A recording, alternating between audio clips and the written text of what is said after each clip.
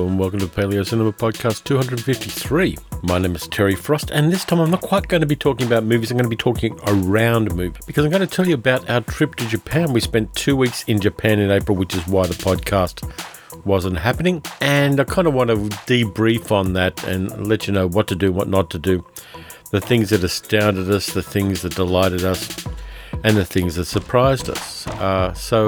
It's going to be kind of a stream of consciousness podcast this time around. Hopefully it'll work, and I'll get the contact details out of the way, and I can start telling you about everything. Paleo Cinema Podcast is a podcast of old movie appreciation. There's only a couple of rules here. The first one is the movie has to be at least 20 years old, and that's a rule I break occasionally. And the second rule is I have to find some interesting things to say about it. Feedback's very important to the podcast, so you can offer it a couple of ways. You can offer some at feedbackpaleo@gmail.com. You can go to the Paleo Cinema Cafe on Facebook, and also, or you can send me an owl if you went to Hogwarts. You can even support the podcast by going to patreon.com/paleocinema and donating as little as $1 US per month. Just be aware with the podcast, I may swear occasionally, so you might not want to let your kids hear it if you don't want them to pick up filthy words with Australian pronunciation. Oh, hi, old peeps. Or if it's in the evening, konbanwa. If it's in the morning, konnichiwa. We have been to Japan and back again. We survived the experience. There were some interesting and slightly off-putting things about it, but in general, it was pretty good. We were pretty challenged by the whole deal of going to Japan. And one of the reasons we were challenged by it is we hadn't travelled overseas in 12 years. And this was the longest that we've ever spent in a non-Anglophone country. Previously, we'd done about 3 or 4 days in France and about the same in Dubai. But we'd never travelled to a predominantly non-Anglophone country for 13 days plus, which is what we did this time. And so that was a bit of a challenge, though. Google Translate is getting scarily good at verbal translation, so we did avail ourselves of that at one point of crisis during the trip. And see, that's what we call foreshadowing. I'm going to foreshadow that one a little bit. I hope you're all okay. Things here are kind of slowly settling back into normality and into being in very much a second-rate country, and that's one of the profound insights that we got from visiting Japan, just how backward in so many ways Australia is, technologically, in some ways socially, and also in the way that we address the rest of the world. It's really a profoundly humbling experience to go through that. But I think it's a good one. I think that people who don't get the opportunity to have their cultural assumptions challenged are the ones who can drift into some very weird, dark, and ugly areas. In other words, anybody who says that their country is the best one in the world and who hasn't seen a whole bunch of other ones is probably guessing, or at least trying to gaslight you into believing it. There are pluses and minuses in all countries. Japan had some negatives as well. The fact that they still have 1 yen coins is one of them. And the fact that most of the transactions we did in Japan were done with cash. Vending machines were done with cash for the most part, though you can use your IC card, the rail pass card, to buy drinks from vending machines and sometimes also buy food in restaurants with them. But for the most part, it's a cash-based economy, so we had to have a lot of yen to play with there. We left at a really odd time of day. It was 12:05 a.m., so it was after midnight when we got on the plane. Got there at 9 a.m. Tokyo time, which is 1 hour behind us, so it was 10 a.m. Australian time. Didn't sleep much on the plane, but we did get some food, which was nice. Japan Airlines is the one to go with. If you get an opportunity to travel to Japan, and I encourage you strongly to try to, Japan Airlines food is great, the service is terrific, and they will give you beer, which is another plus. I did have a Kirin beer on the way back, but that wasn't my main tipple in Japan, but I will talk about what my main tipple in Japan was as we get into things. So we had this schedule 2 days in Tokyo just to kind of orientate ourselves. Then we were going to take the bullet train, the Shinkansen, down to Osaka, be based there for 4 days, staying at a place called Shinsaibashi East, which and turned out to be a very cool place to stay. From there, we went by bullet train to Hiroshima for a day trip, because you travel 300 kilometers for a day trip on a train, there and back, by the way, as you do, because the transport is that fast. It only took us, I think, about an hour, not quite 2 hours, to get from Osaka to Hiroshima and back. We also went to a place out in the countryside, about 2 hours train trip out of Osaka, a place called Uenoshi, where they have not only a castle, Ueno Castle, but a ninja museum, the Ninja Museum of Igaryu, which was incredibly cool. I'll talk about that too. So we did that. Then we went back to Tokyo for the last 6 days of the holiday and looked around there. Now, there's some things you need to know about Tokyo to start with. First off, we were staying at Higashi Shinjuku, which is near Shinjuku, which is the red light district and the kind of nightclub district of Tokyo. Just easy walking distance to Kabukicho and Golden Gai and all of those kind of sleazy but not really uncomfortable places. So the hotel we stayed was nice. The room was incredibly small. There was room for the double bed, a small desk, a TV, a little space to put in some luggage, and one of the compact Japanese bathrooms. Before I go any further, I'm going to kind of wrestle the elephant in the toilet. Japanese toilets are next level. You get used to them. I know a lot of people are twitchy about this kind of thing, but Japanese toilets are the best. Because you sit on the toilet, the seat's automatically warmed. That's great. That's one thing. So, and here's where I get indelicate, so bear with me. You take a dump. You then press a button, and a jet of warm water will wash your ass for you, so that wiping is a kind of minor thing, more mopping up than anything else. It may sound like it's going to make your sphincter cringe, but once you get used to it, it is the way to do things. It is a good way to drop a deuce. In fact, it's the best way. I've missed it since I came home from Japan. Those toilets were really, really good. They did what they needed to do. They cleaned you off, and that's another thing that made me think I live in a very, very underprivileged country, because we don't have these kind of toilets as a matter of course. And in fact, one of the things we noticed when we got to Narita Airport, which is the airport about 60k out of Tokyo, is they had enormous signs for the company that makes these toilets. Big advertising signs all over the airport, advertising this company that makes toilets that squirt your ass clean. It is a big thing there, and it is to be thought about. I mean, a lot of people are going to go, no, I can never do that. It's horrible.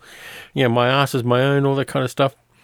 You're doing it to yourself. It's a clean way to do it. It cleans your ass better than bits of paper. And I liked it. Not in any kind of sexual way, but I just like the cleanliness of it. So that's as far as I'm going to go on Japanese bathrooms. Okay, next thing, Japanese television. We watched a bit of Japanese television when we were in our room, because in the evenings we were pretty tired from all of our adventures, and it's inexplicable. It's incomprehensible if you don't understand Japanese, and it's inexplicable. They have children's shows in the morning which have a guy dressed up like a big round thing with yellow tits all over it. In the afternoon they have shows where they have a panel of people whose job it is to just nod and occasionally ask questions, and there are a wide range of people they get. They get kind of a slightly older person who's obviously a journalist, well regarded by the channel. They then have somebody who is either transvestite or transitioning to another gender. There are a lot of I think they're mostly transvestites, but there are a lot of guys dressed up as women on Japanese daytime television, and evening television for that matter. Much, much more than we get in Australia. It's just kind of accepted that will occur. I'm not sure whether it's done for comic effect or not, but they're very much accepted as part of the ensemble of these shows. So they might, even things like they do those TV advertorial shows. And they still have a panel with some men, some women, various ages, and somebody in drag. That happens a lot. I'm not sure why, but it just does. So Japanese television is weird like that. They also have some really good educational stuff. They had something about the Japanese space probe that went to an asteroid. And they have some scientists there talking about it and explaining it to the public. And this is on like primetime TV. They're interested in science. They're not just interested in being entertained and having their prejudices reinforced. So there was that. They have educational shows for kids which help them become bilingual with the English, which is kind of cool. So they have that as a part of the daytime television curriculum. One of the other cool things too, and this is something that doesn't happen here in Australia and probably wouldn't happen in America and England and all these other places. They have like 6 and 7-year-old kids going to school on the metro by themselves. There'll be a couple of kids just hanging out together and going to school on the metro or walking to school. They're ferociously independent little nuggets. And that's kind of nice. People kind of tend to look out for them a little bit, which is fair enough. But they don't have helicopter parenting in the same way we do in a lot of other countries. And I think that's fine. These kids knew where they were going. They knew which train to get on, which train to get off. They could use their Suica or their Pasmo card to swipe in and out of the turnstiles. They knew which platforms to go to, and they just did it like every other commuter among the 15 or 20 million people that do this shit every day in Japan, in Tokyo particularly. So that was kind of cool. I grew up taking myself to school.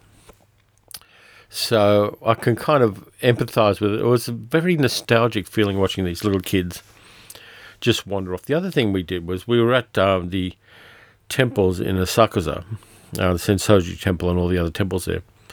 And they had a string of little preschoolers.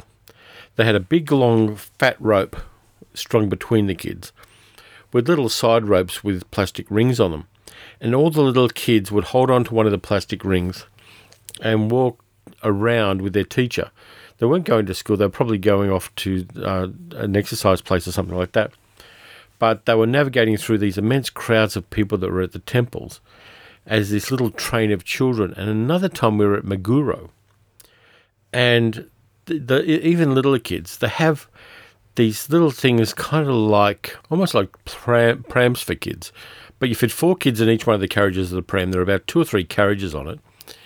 And the teachers will haul them along, kind of like a small train full of little children wearing orange baseball caps.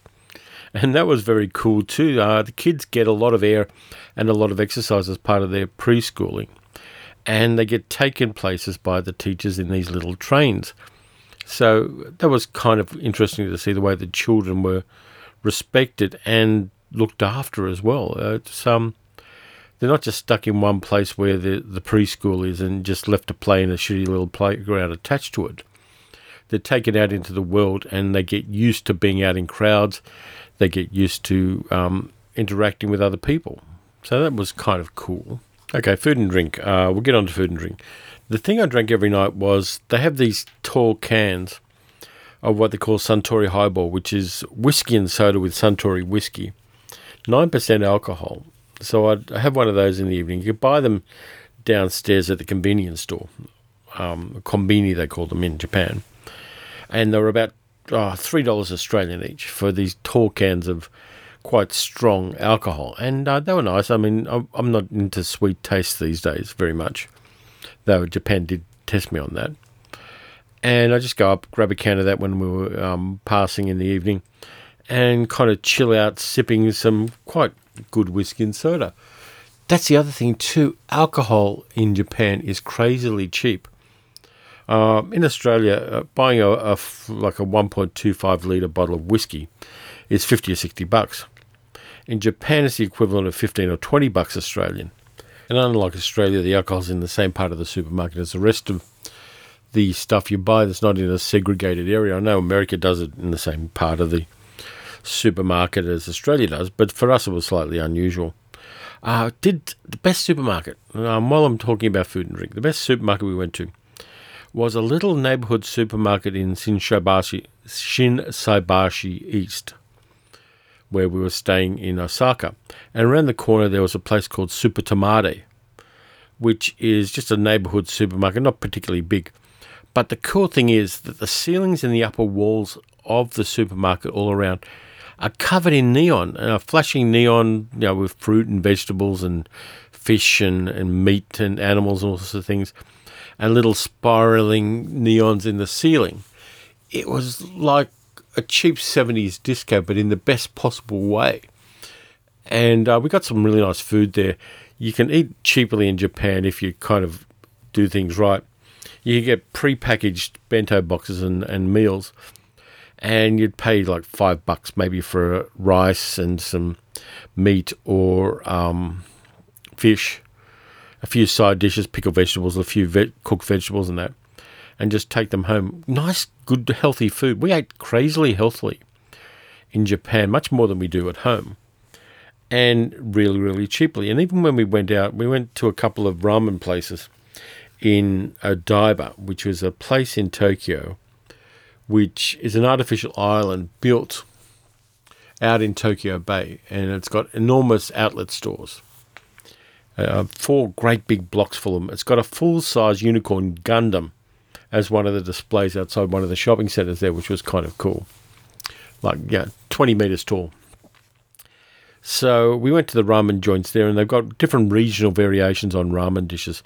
Some places have ramen that is served cold, and you dip it into the broth and then eat it with the vegetables and the meats and the other things you've got in the broth. And other ones where it's all served together hot.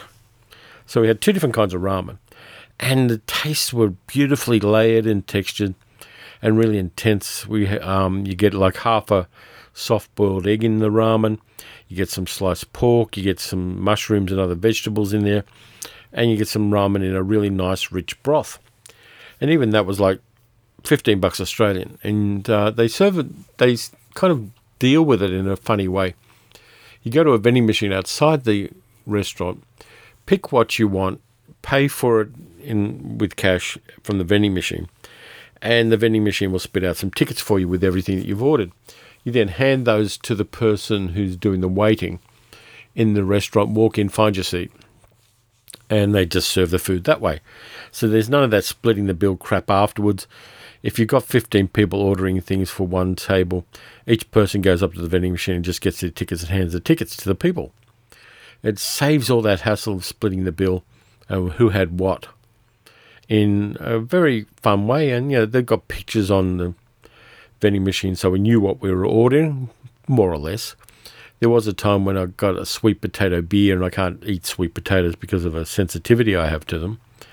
So Sal had to have the beer, but it didn't actually say, even in Japanese on there, that it was sweet potato beer. It just said it was a regional beer from the area from which the ramen they were serving is from. Our ramen was great. Everybody said to us, go to a place called Ichi Ramen, which is the one where everybody goes, and apparently it's got the best ramen. 1.5 hour queues to get into a ramen restaurant. So we went elsewhere and found tiny little back alley ramen joints and other places like that, little places to just kind of eat and hang out, which were fantastic. Good food, done really well. They've been doing it there for decades and decades in the one place and the one family. So they knew what they were doing and had a good time with it. The other thing we ate, which is almost like the KFC of Japanese food, is Koko Curry. And it's a Japanese curry joint. Reasonable food too. The one across the road from our hotel also had full runs of manga to read while you're eating or while you're waiting for your food. So they had like a full run of One Piece manga and a few other, I think they had My Hero Academia as well, in Japanese, of course, in a bookshelf near the cash register. So you could just pick it out and read manga if you read Japanese. But the Japanese curry is interesting. You get rice, you get 300 mils of rice on a standard serve. Then you get a choice of curries. There's 3 different kinds. There's one done with beef hash, which is the one I had, which is really nice, dark, and kind of layered with curry and other flavours. And then you get something like a pork cutlet, a breaded pork cutlet in your curry. I got one which had a breaded pork cutlet and some pork sausage in there as well, which was kind of nice. All of this is, again, cheap stuff. It's like $12 or $13 Australian for a main course.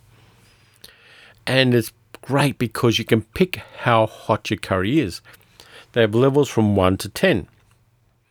Now, I was pre-warned by certain people on YouTube that 10 is pyrotechnic curry. So I went level 4, and it was about at my tolerance of curry heat. It was, you could still taste all the flavours, but I didn't want to eat a whole bowl full of anything hotter than that. It really was nicely done, and they've got cocoa curry places all over them. We saw 3 different ones in Shinjuku, and we saw it when we were in various other places around Tokyo, Meguro, Odaiba, all sorts of other places have cocoa curry places. And it's good, honest food done well and cheaply. The other place we went to was a chain place called Sukiya, which does gyudon, which is beef cooked in a miso soy mixture and served with rice. Now, because it was seasonal, they also had smoked eel as one of the options. So I had that, and that was kind of good.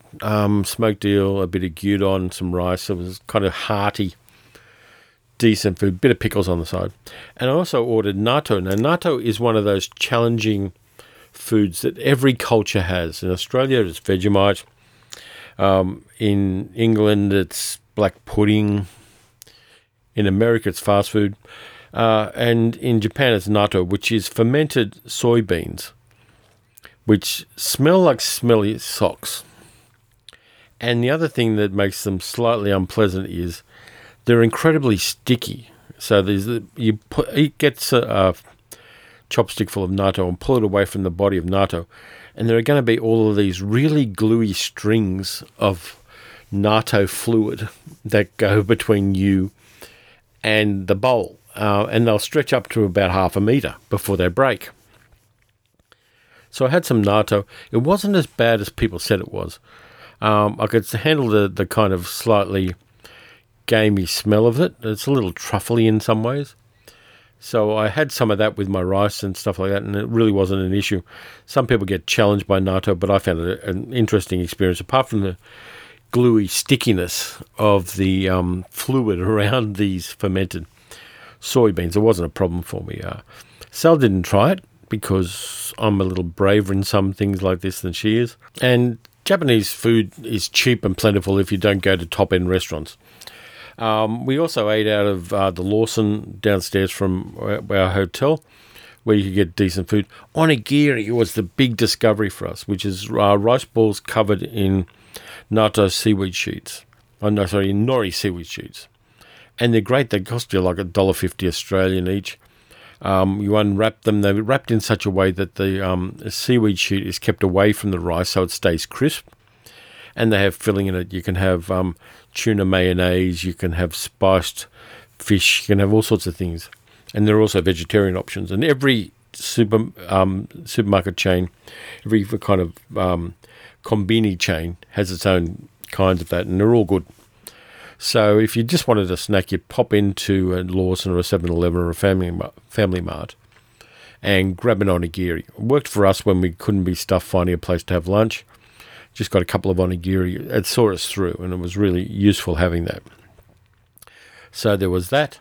There are also this thing they have at Lawson in the evenings where they have little kind of Dixie cups of prawns, and the prawns have been flash fried. They're small prawns, flash fried and spiced, and you take it up to the counter when you're ordering. It costs like $2.50 Australian for these prawns. They'll quickly microwave them, and they're crispy. And you eat them whole. You don't cut the heads off it. You don't suck the guts out. You don't do any of that. You just eat them like popcorn almost. And they're really tasty, and they're a nice evening snack. So I must have eaten like 3 kilos of the bloody things while we were there. And they were like a cheap thing. Go in there, get my Suntory highball and a cup full of fried prawns and have them. Sets off the evening nicely. It's like getting a kebab after you've been out on a binge. But, the food was all great. We ate cheaply and spent a lot of the money that we had on other things, and that gets me to the next part. What did we buy while we were there? First thing I bought was a new still and video camera, Canon EOS KISS M, which is the same as the Canon EOS M50. We went to a place called Labi in Shinjuku, down near Shinjuku Station, which, by the way, is the busiest train station on planet Earth. And it's about a kilometre long with all the different platforms it's about 600-700 metres wide, and it's about 3 layers deep. It is enormous. 3 million people go through it every day. But before I tell you that, I'll play you some Japanese music and give us a break from my voice. Maybe Playboy Playgo Pizzicato 5. I'll play that and then we'll get back to this. 「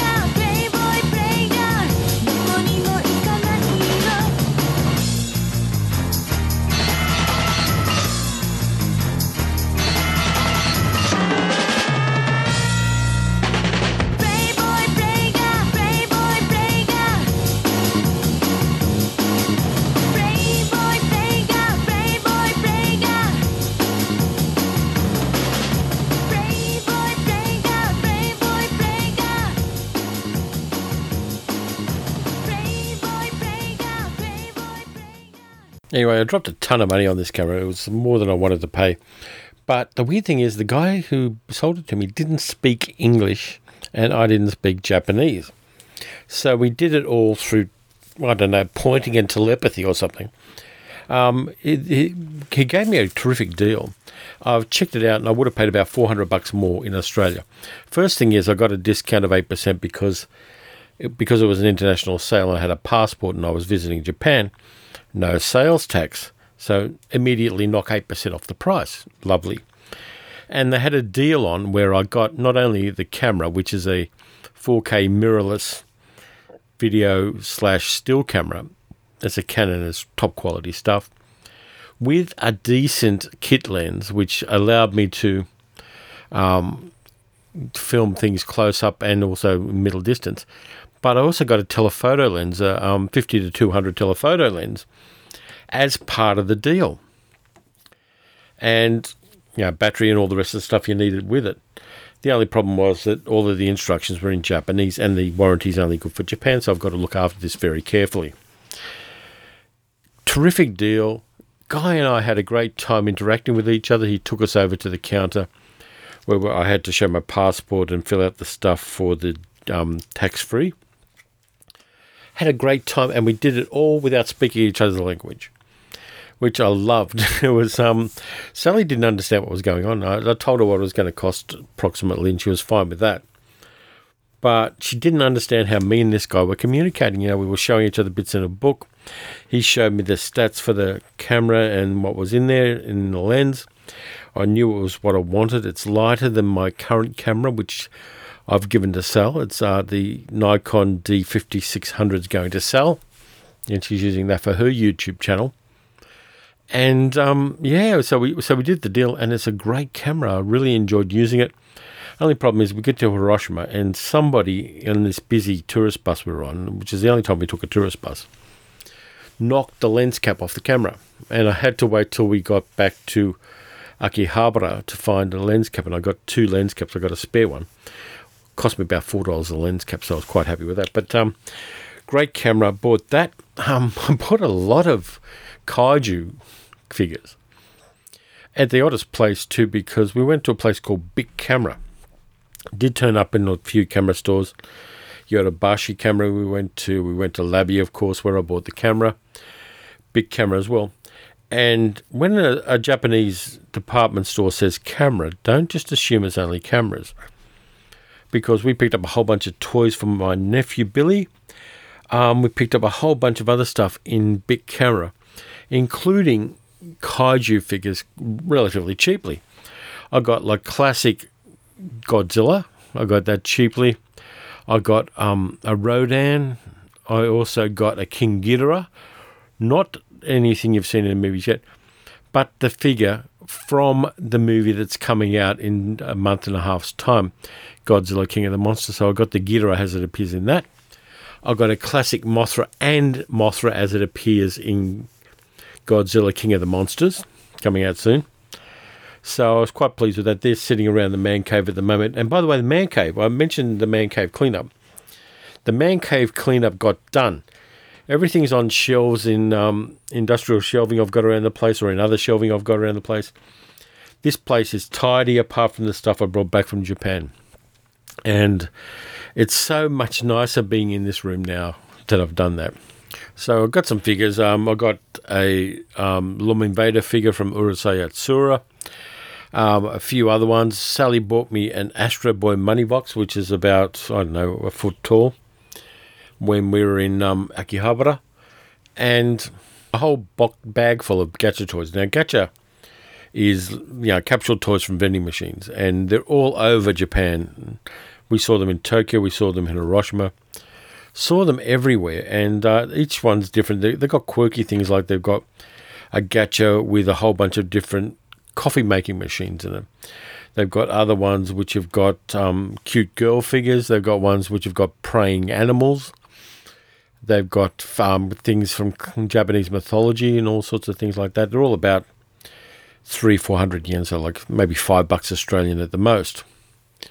And they're beautifully made. They're small, and so people can have collections of them in fairly small Japanese dwellings. and they're quirky as hell. So we ended up with a bag full of those. I haven't emptied out my bag yet. Between us, we've got 2 bags full of these things. We had to pick up 2 extra suitcases to come home, by the way. And they're kind of fun and quirky and interesting. And we went to a few different places where you could buy stuff. One of which was Nakano Broadway. Now, here's where the story gets sad. So we're towards the end of the trip, and I'm pretty exhausted. I've been eating very light breakfast, kind of cursory lunches, and so I was getting exhausted by the end of the day. I only realised this dietarily when we got back and we kind of unpacked what happened at Nakano Broadway. Now, Nakano Broadway is this big, long arcade, and at the end of it is a whole bunch of stores, mostly in a store called Mandarake, which has like 8 different stores in there, which sell used collectibles. Everything you can imagine at all related to Japan. I saw Japanese first edition posters of You Only Live Twice, and a whole bunch of other stuff like that. It's mind-blowing what was there. We picked up a lot of stuff in there. Went in the evening and bought some things. There were things there for both of us, which is kind of nice because there are times when we went to places where there was a lot of stuff for Sal but nothing for me. There was a lot of stuff for me and nothing for Sal at other places. So this one, Nakano Broadway and Mandarake in particular, were great. There was stuff we couldn't afford that we would have loved to have had, like the James Bond poster. But it was fun shopping there and picking up the things that we were able to afford, and it really did trigger joy in us. We've got bags of stuff. We get in a cab because we can't be stuffed going on the public transport to get back to Higashi Shinjuku. And I realise I don't have my wallet. Somewhere along the way at Nakano Broadway, either my wallet got lifted or I lost it in some way. So we went back. We looked around the places where we'd sat down just before we got a cab. Nothing there. And found nothing. There wasn't any cash in it, but there were all my cards. There were the SIM cards for our phones for Australia. And I went into a big funk. I would kind of put my hoodie on and sat by a guy making political speeches, oddly enough, in the kind of bus area outside Nakano Station. And I wept. I was really exhausted physically. We'd spent, at that stage, about a week and a half in Japan, and I got overwhelmed by the novelty of it, and I just had a moment of kind of collapse, in a sense. When I kind of pulled myself together, we went to the local Koban, which is a little police station, and with the help of Google Translate, we explained what had happened, and I put in a police report about it. And the guys in the cop shop were really nice. I was a bit wrecked, but we kind of made it work. And put in a report. Never found the wallet. I've been replacing the cards ever since, but it was really the only crazily bad time we had in Japan, where it overwhelmed me, the fact that I'd lost or had my wallet stolen, and I really didn't cope with it very well. And then that's fine. I mean, and it was an intense time. It was crazily intense. We just learned so much and saw so much. And we've since made some discoveries about my PTSD. Yes, I'm going to bring in an acronym. And one of the things that we've kind of worked out, and I've talked to a psychologist about this since, and talked to Sal about it extensively, is because of my PTSD, I've got an ability to hyper-focus on what I'm doing. I can focus incredibly intently while I'm doing something, which is one of the reasons why the podcast, I suppose. But what I was trying to do in Japan, which made it into a negative, which is usually a positive trait, me being able to kind of focus, get things done, and it kind of the external world disappears for me. One of the things I was trying to do in Japan was put that hyper attention on everything I saw and everything I did. So there were times when I didn't hear what Sal was saying to me. There were times when I neglected things. I mean, I lost a bag of gacha that we got in Akihabara because I forgot to pick it up when I was moving from one place to another. That's the only other thing that happened that was really bad. But because I've got that ability there, I was trying to suck everything in by paying attention with that kind of hyper acuity to everything, and which is one of the reasons why I was so exhausted. It wasn't just physical. It was a mental exhaustion, because what I should have done was widen my focus, taken some breathing time and breathing space, and not focused as tightly on every new thing I saw, because people can't live like that. So, it's a kind of weird thing. I keep coming against these legacies of my past, which sometimes are great. I mean, the ability to hyper-focus on things is not a negative. It's a kind of superhuman ability in a sense. But out of place, it becomes a negative thing. And I had that, and that's one of the issues that I had in Japan. The other one was I didn't bring the right shoes, and the shoes I wore made my feet sore. If I had brought several other pairs that I've got, it would have been a totally different story, but it was just an error of judgment on that. But which isn't to say that the trip at all was negative. We had a great time. We learned a lot. We want to go back as soon as possible. We've just got to pay off a couple of credit cards, and we'll be able to build towards going again. And by the way, if you want to support that, you can become a Patreon supporter of the podcast, because the Patreon money is going towards future travel, as well as paying for the podcast hosting, which I'll wear. We're putting that towards doing more and interesting things as far as the YouTube channel is concerned, and as far as traveling. So, if you want to chuck in a couple of bucks, I'll dance on the street corner for you. But, it was really a weird thing. By the way, we did get to see the cherry blossoms, which are the big thing in spring in Japan. We saw them almost by accident. I had this thing where I was bringing a surprise on sale. I said, I'm going to take you to a museum that's not a big museum, but it's something that you definitely like, and it's weird and wonderful, and we're going to go there. It's in suburban Tokyo. We're going to head down there, and I'm not going to tell you what it is till you get there. So we went to an area called Meguro, which is by the Meguro River, and while we were walking towards this place, this museum, which is about a kilometre and a half from the station, we found the Meguro River, which is lined with cherry blossom trees. Now, it wasn't nighttime. Nighttime, the place is crowded as fuck, full of people taking photos of themselves with the cherry blossoms, but this was in the morning. And there were a few people around. There was a guy in a kayak taking some video of the cherry blossoms. And we hit the cherry blossoms, not when they were blooming, but when they were starting to fall. So there was a snowfall of cherry blossoms into the Meguro River while we were there. And the whole river bank, and a river in Japan, and particularly in Tokyo, is a different thing. It's kind of a concrete ditch, in a sense, through which a river flows, because they obviously for centuries been built up, and they wanted flood control and all those other things. So over the centuries, they become a very different thing from a normal river. But there were pathways on each side of the river, and cherry blossoms were there, and they had lanterns, and it was just a beautiful place to be, and a beautiful thing to see this kind of rain of cherry blossoms into the river. So we did get to see cherry blossoms. We saw them in other places too. They were blooming when we went to the Ninja Museum as well, down further south. So they were because we're up in the mountains, they were blooming a little bit later, and so we did that.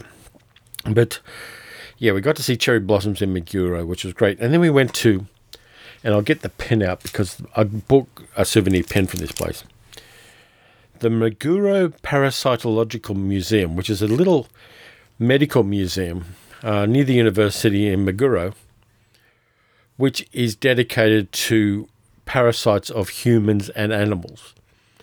So it's 2 floors. It's not a big museum, and it's got all of these glass jars with parasites in them. Some of them are big. They also have wax models of parasites that are a little small to see. The museum's been going for like 80 years and is a proper full-on medical museum. And it was fun to go there. There was university students there as well. It wasn't particularly busy. It's a little bit obscure to find, and we got to see a little bit of kind of suburban Tokyo, as much as Tokyo ever gets to suburbs. And a suburb in Tokyo is kind of like an inner city area in most other cities, in that it's built up, crammed close together. And each one's got its own character. Every little area we went to in Tokyo has its own history layered into it. So there are shrines hundreds of years old. You'll be walking through an area of kind of little apartment buildings and little shop fronts, and suddenly you come on this shrine of incredible beauty with trees in it, stuck in the middle of everything else. They're all over the place. And they are calming. I mean, even though I did have that kind of hyperattention and everything, every time I went into a shrine area, it chilled me the fuck out. And maybe that's what they're for, apart from the kind of spiritual aspects and the belief aspects. They're pressure valves for the city of Tokyo and for the other cities in Japan. And I didn't see one shrine that was less than beautiful.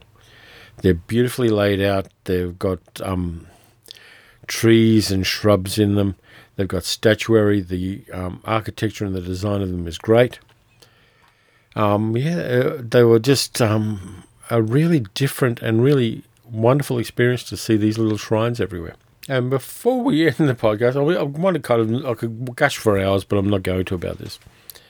I did go to Toho Studios. If you have a look at my YouTube channel, there's the bit I recorded outside Toho Studios. Now, Toho Studios, you know from the Godzilla movies, they made Seven Samurai out of Toho. They made all of the Kurosawa movies, Sanjuro, Yojimbo, Hidden Fortress, Throne of Blood. All of those movies were made from Toho Studios. And we went out there and they got, I went out there. Sal was elsewhere. I think she was a little sick that morning, so I went out there myself, which is out in the burbs about 20k out of central Tokyo. And I had to kind of get the train to a station I can't even pronounce the name of, and then walked a couple of kilometres. There was a bus on the way back, so that was good. But I walked through these nice little kind of leafy suburbs to Toho Studios. They've got an enormous mural of Seven Samurai on the wall, an enormous mural of Godzilla on another wall, and a human-sized statue of Godzilla in front of the building, which I had my photo taken at, of course, as you do. And there are no tours. There's nothing like that. There's just the studio there itself. Down the back wall, if you look down one of the alleys, down the back wall, they've got another mural of Mothra on the wall, which is kind of cool. I got a photo of that. And just being at Toho Studios was a hell of a blast. And then I went back to Kabukicho, and we were wandering around there one evening looking for somewhere to eat that wasn't a tourist trap. We didn't find anywhere. And we saw the Godzilla on top of the Toho cinemas in Kabukicho, which is like a full-size Godzilla head and claw popping through a building. And once every hour, you hear the roar of Godzilla, its eyes flash, and there are lights inside its mouth, and a whole bunch of smoke comes out of its mouth. So we filmed that, and that was really cool. That was one of the coolest things ever. Went up to the Toho cinemas, which were kind of fun. The movies they were showing weren't particularly movies that are big here. They were starting to roll into the Detective Pikachu, which is coming out soon. And the other one was a Detective Conan movie, which is an anime. Anime movies with traditional anime do show in cinemas in Japan. They're not just on TV and download. They're very much a big cinema phenomenon in Japan as well. So I didn't get to see any movies while I was in Japan, because if I had gone to see a Detective Conan movie, it wouldn't have been subtitled in English or even in English. But there was a whole bunch of ads for this particular film showing everywhere. Avengers Endgame. Yep, Avengers Endgame was all over the place. There was a big poster of it about 4 stories tall next to the Godzilla. It was everywhere. Avengers were big there, as they in fact have been everywhere in the world. In fact, the next Martian Drive-In podcast I'm doing a spoilerific Avengers Endgame debrief. So I'll be recording that in a couple of days and putting it out. But, Japan. Favourite places? I loved Shinsaibashi East, where we stayed at in Osaka. It's a suburban neighbourhood that hasn't been gentrified. It's old buildings down by one of the trade canals, which were first built in like 1640. And actually the canal nearest our hotel is underneath a freeway, so you can't see the canal from Google Maps. The canal, which is fairly wide and has quaint, beautiful bridges with lovely lighting, is underneath the freeway. And then the canal takes a dogleg right-hand turn and goes down to one of the big areas in Osaka, Dotonbori, which is the big touristy area. It's got the enormous Glico Man sign. It's got a Don Quixote department store with a Ferris wheel in it. Lots of good food. The takoyaki, the food. Takoyaki, which is octopus balls, kind of like round dumplings with octopus inside them, is fantastic. And we found this dessert called melon pan, which is kind of a cake they bake. It's about the size of both of my fists put together. And it's shaped to look like a melon, half a melon. And then they slice it open and inject matcha ice cream into this cake, this big cake. And it's the best. It's not too sweet. You get the strong tea flavour of the matcha. The cake itself is on point. It's not too sweet again, and I don't like things that are overly sweet. But it's the best. It costs like $5 Australian, and it's a terrific dessert. Really busy around Dotonbori. There are lots of theatres. There are covered arcades. There's tons and tons and tons of food there. And giant crab signs above the crab joints where the crabs move. It's an overwhelming experience and really lovely. And it's all along this big, long canal. We went through a place called Amerikamura, which is the hip American-style place in near Dotonbori, near Shinsaibashi. And it wasn't for us. It was kind of like for younger hipster people who wanted to buy clothing there. And clothing our size is not something that's easy to acquire in Japan. But we did find one place that was really cool there, which is a coffee place where they roast their own beans and do it to the quality of a decent Australian and particularly Melbourne cafe. And the name of the place is cool. It was Gut Wolf, Gutwolf. And they had a young guy there. The architecture, the design of the place was great with quirky stuff. They had a giant set of antlers, chandelier above the bar, and the coffee was fantastic. It was the best coffee I had in Japan. Most of the time in Japan, I lived on either cold brew or cans of hot coffee from vending machines. And you can get tons of stuff in vending machines, and they're ubiquitous. There are about 3 million of them in the country. So I was living on that kind of coffee, and then suddenly I get a decent espresso, and it was like, yes, this is what I needed. So I had a couple of those.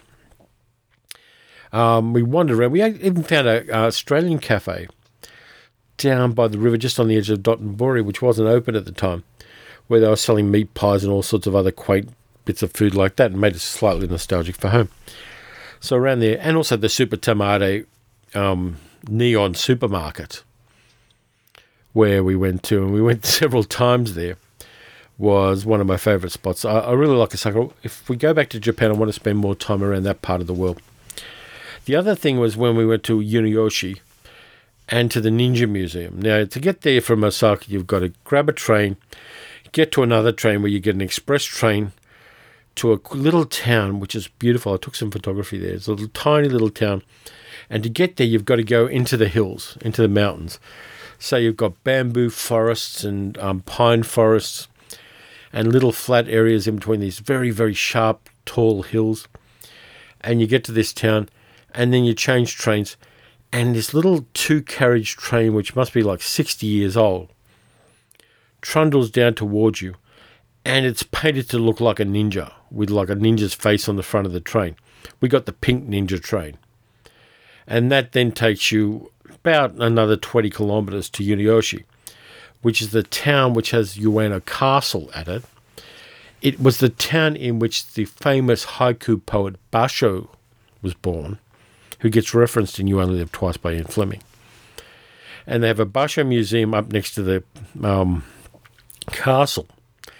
And they have a great big shrine to Basho, which is only open once a year so people can see the statue of him in the castle, in the shrine. And they have a ninja museum. And the ninja museum is dead cheap, and they give you a little tour in Japanese of a ninja's house. And they've got things like hidden weapons caches and hidden spots so people can peer at you from invisibly from within the room. They have little sliding walls where there are hiding spots where people can hide and ambush you. There are escape doors which you open by unlocking them with a fake wooden leaf. There's a leaf on the ground, a few leaves on the ground. One of them is fake, and you use it to unlock the door. There were hidden places in the floors where weapons could be cached, hidden places in the door frames and the sliding panel frames. It was fucking terrific. And this cheerful ninja showed us all that. And so we go down the back, and then they've got a ninja show where they show you the use of ninja weapons. And they have 3 ninjas, one of whom is a woman who's quite cute, but deadly. And they do things like they throw ninja star shuriken. They show you other ninja weapons, including the scythe with the chain and the ball weight on the end of it. And that's where we found out that one of the ubiquitous things in humour is someone getting hit in the nuts by any object is always funny in any culture. So they did it cost like $4 for the ninja show. They're not trying to make a fortune out of this place. And so we got like a half an hour, 45-minute ninja show. And they did things like the guy threw things like crossbow bolts, which you throw rather than launch out of crossbows. Heavy steel bolts. He threw them 15 metres across a room and hit a target with them. They did a bit of ninja archery stuff. They did exploding arrows into a target, which was really fucking cool. It was just a lot of fun. And then they said for 300 yen, for like $4 Australian, we'll let you throw 7 shuriken into a target, 7 proper ninja shuriken into a target. And I did. I hit it like 5 times out of 7, so that wasn't too bad. But I got to throw ninja stars in a ninja museum, which was fantastic. Great show, really friendly staff. Little bit of English, not very much, but we kind of loved it and had fun. And then we went down the back and they had a little museum where they had a whole bunch of historical ninja things. You learned different ways ninjas disguise themselves as other people in medieval Japan, some of the weapons they used, and they're quite advanced. Technologically, they're not high tech, but the beautiful applications of the technology that was available at the time. Things like climbing claws and great big shoes for walking across swamps, all sorts of cool stuff like that. So we saw a lot of that. And then they had a little souvenir shop right down the back. If you go there, go to the one right down the back. And they were reasonably priced souvenirs. They were quite fun. There was some cute stuff. There was also some cool stuff. I got like a rubber ninja star, which I've still got here somewhere in the man cave. And then you go up the front and there's another souvenir shop where they sell more kind of touristy souvenirs and things that aren't quite authentic. Didn't buy anything from there, but the ladies were nice and they had a lot of cakes for sale, which is always a temptation. But I didn't buy anything from there. And the park and the garden in which the castle, the Basho Museum, the Basho Shrine, and the Ninja Museum are is beautiful. Beautiful old trees, older than white settlement of Australia there, and moss-covered boulders. It was really a different environment, and it kind of was the right thing to do that day because we'd been in cities and intensely populated cities for a very long time. And just going out in the countryside and seeing a little town and going on this quaint little train between rice paddies out to a ninja museum in a little ninja train. It was just the best thing ever. And it wasn't the expensive side of the trip. It was the cheap stuff. It didn't cost us much to go into the museum. It didn't cost us much to go into the ninja show. We then went into the town and looked around a bit, and it was like a little rural town. And went into a shop that sold kimonos, and women could get dressed up for formal occasions in kimonos. And a very old lady in a kimono came up to us and sold us these umbrellas because we needed to buy umbrellas. The weather was a little uncertain at times. And they had umbrellas with samurai sword handles, which were fairly cheap. So we bought one of those each from this very nice, dignified lady in a kimono. And it was just, it took us like 2 hours to get there, 2 hours to get back. But it was lovely and calm and peaceful and bucolic and serene and rural and a lot of fun. So I really enjoyed that. Hiroshima was a very sobering thing. I was going to do a video about atomic war movies while sitting next to the dome of the one surviving building in that part of Hiroshima. I was in a place, I actually recorded some of the video. I was sitting there with the camera, recording video, at a place 100 meters from which a nuclear weapon had gone off within human memory, and 80,000 people had died instantly. And I started recording and I started talking about nuclear weapons movies, and I pointed the camera up to where the nuclear blast had been. And it didn't feel right. I didn't want to do it there. It's an incredible place to visit. It is a mind-boggling place to visit. It's one of the most beautiful parks I've ever been to in my life. Right at ground zero of the first use of nuclear weapons in warfare in human history. And they turned it into an enormous peace park. There's an eternal flame there. There's a little river going through the center of it. There are paper crane shrines. There's no commercialism at all in the park. They don't even have Pokestops for Pokemon Go within that park. Everybody respects it. And the whole city of Hiroshima invented itself as a peace city and a city of art and culture. It's got more than its share of museums and art galleries and places of beauty. It really does. It turned itself away from war and from hatred and from ugliness. And it's reinvented itself as a place of incredible beauty. And going there was an honor. We kind of went through an arcade and we found some nice Japanese Chigami paper shops. And we bought some gacha and gacha machines there. And then we kind of tried to find our way back to the train station because we had Shinkansen bullet train tickets booked for a certain hour. And the subway system in Hiroshima is a little more opaque than it is in some other cities. So we ended up getting a taxi, and the taxi driver was really nice. And then we got to the station a bit early. And I bought a baseball cap for their baseball team because I don't like sport at all. But I decided that the Hiroshima Toyo Carp team, which are the Carps, would be my baseball team in Japan. I've got a baseball cap now that says Hiroshima Toyo Carp on the front of it. We went into the shop to buy that, and we found out that they've got a Hiroshima Toyo Carp song and all sorts of other things. Sal bought me a carp towel from them. We found a couple of bookshops which had some nice stationery in it. And Hiroshima was a really lovely place to be, and it's a kind of lesson to the world that you don't have to be your history. If something happens that's bad to you, it's a metaphor for human life in a sense. Traumas can happen to anybody. It's what you do afterwards matters, and Hiroshima has reinvented itself over the last 70-odd years into something extraordinary. It's a place you want to visit for all the right reasons, and the fact that they've actually turned themselves into a place of culture and a place of quiet contemplation is amazing. It really, a lot of people visit there. The tourist bus we took to the shrine was full of annoying people, so we didn't do that ever again on the trip. We tended to avoid crowds where we could. But Hiroshima was one of my favorite spots. The other one was the Sensojin Temple in Asakusa. Now, I did all the things you do at temples. I kind of washed my hands and rinsed my mouth out at the fountains, which have got these beautiful little spigots with dragons on them. We lit some incense. We bought some good luck Buddhist charms for the family. I lit a candle for my mum's memory in the Sensoji Temple.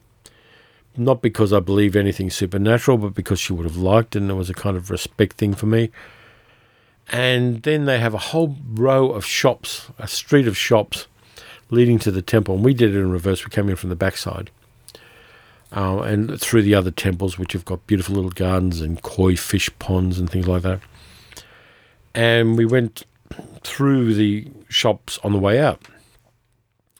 And they had the best food. Oh, the desserts there. They had little mochi balls, which are kind of like rice but pounded so it gets the consistency of a thick jelly. They had that with matcha in the middle and an enormous, incredibly sweet, juicy and flavourful strawberry on top. It blew the top of our heads off as far as food is concerned. Then we had that other thing that they have in Japan, which showed up in a Toxic Avenger movie, which is little pancakes that they make shaped like fish with kind of filling. And I got the matcha one of those, and they were great too. Then we went to a great place called Kappabashi, which is themed around the kappas, which are river spirits in Japan, which have hollow heads. And they can be, if you're nasty to them, they're nasty to you. If they're nice to them, they're nice to you. And Kappabashi is a place where you get every kind of kitchen implement.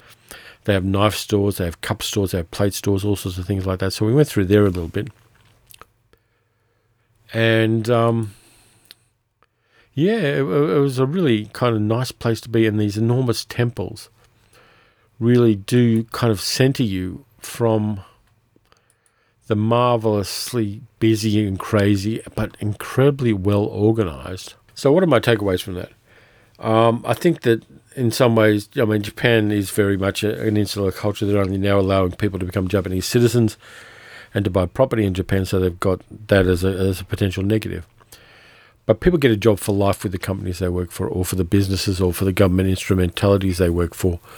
And so there's a sense of permanence about what people do. They're very good at their jobs. They're very dedicated to their jobs and very invested in them. The place runs incredibly well for the amount of people that are there. And people have a mutual respect, at least in the public space, for each other. Everybody we met was polite and courteous, and that brought out the best in us as well. The only people that pissed us off were tourists. And in Australia, we don't have that certainty of employment. And I think that maybe that's an incredible negative thing.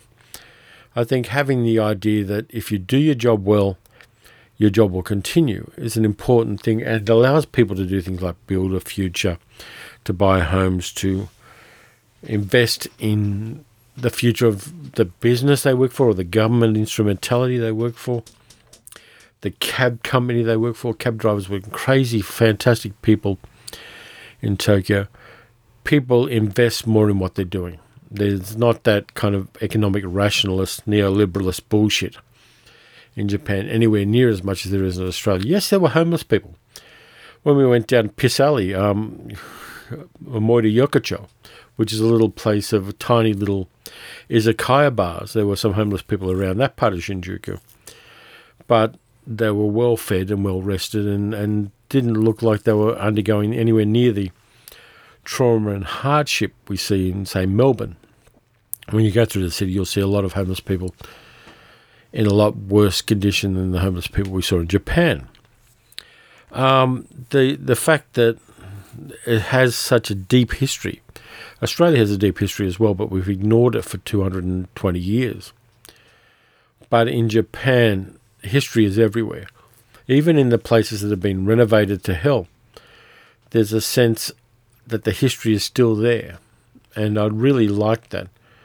I like the fact that there's that kind of respect for the past, as well as much, much more than Australia has, looking to the future. They're looking to build the next things. They're looking to the Rugby World Cup in December. They're looking to the Olympics next year. They're looking past that. They're putting probes on asteroids from this crazy set of shaky islands off the coast of Asia. They really do punch well above their weight as far as culture and science and forward thinking is concerned. It really is an amazing place to visit, and I felt so honoured to be able to do that when so many other people can't.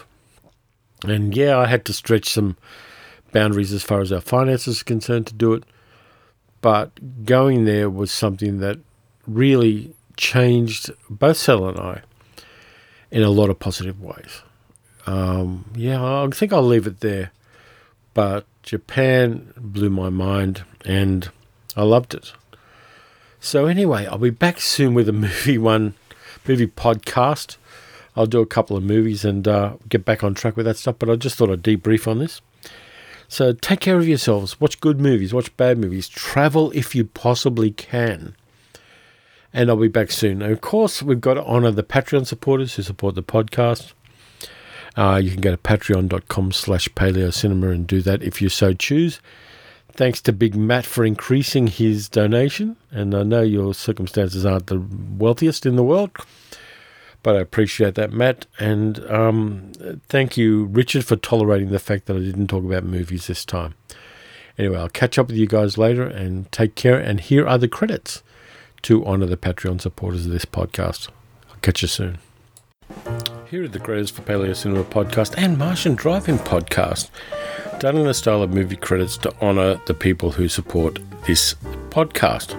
Thank you to Tom, the focus puller, Sarah, the special effects technician, Ian, the caterer, Grant, the Technicolor consultant, Claire, the script doctor, Gary, the prop master, Morris, the musical director, Jan, the dialect coach, Armin, our key grip, Matt, the rattlesnake wrangler, Elaine, our scientific advisor, Julia, our casting director, Chris, our camera operator, Christopher, our gaffer, Miss Jane, our wardrobe mistress, Tansy, our Foley artist, Alyssa, our location scout, Mark, our second unit director, Paul, our special makeup effects director, Tammy, the donut wrangler, Tim, our New York unit director, Rabbi Steve, our spiritual advisor,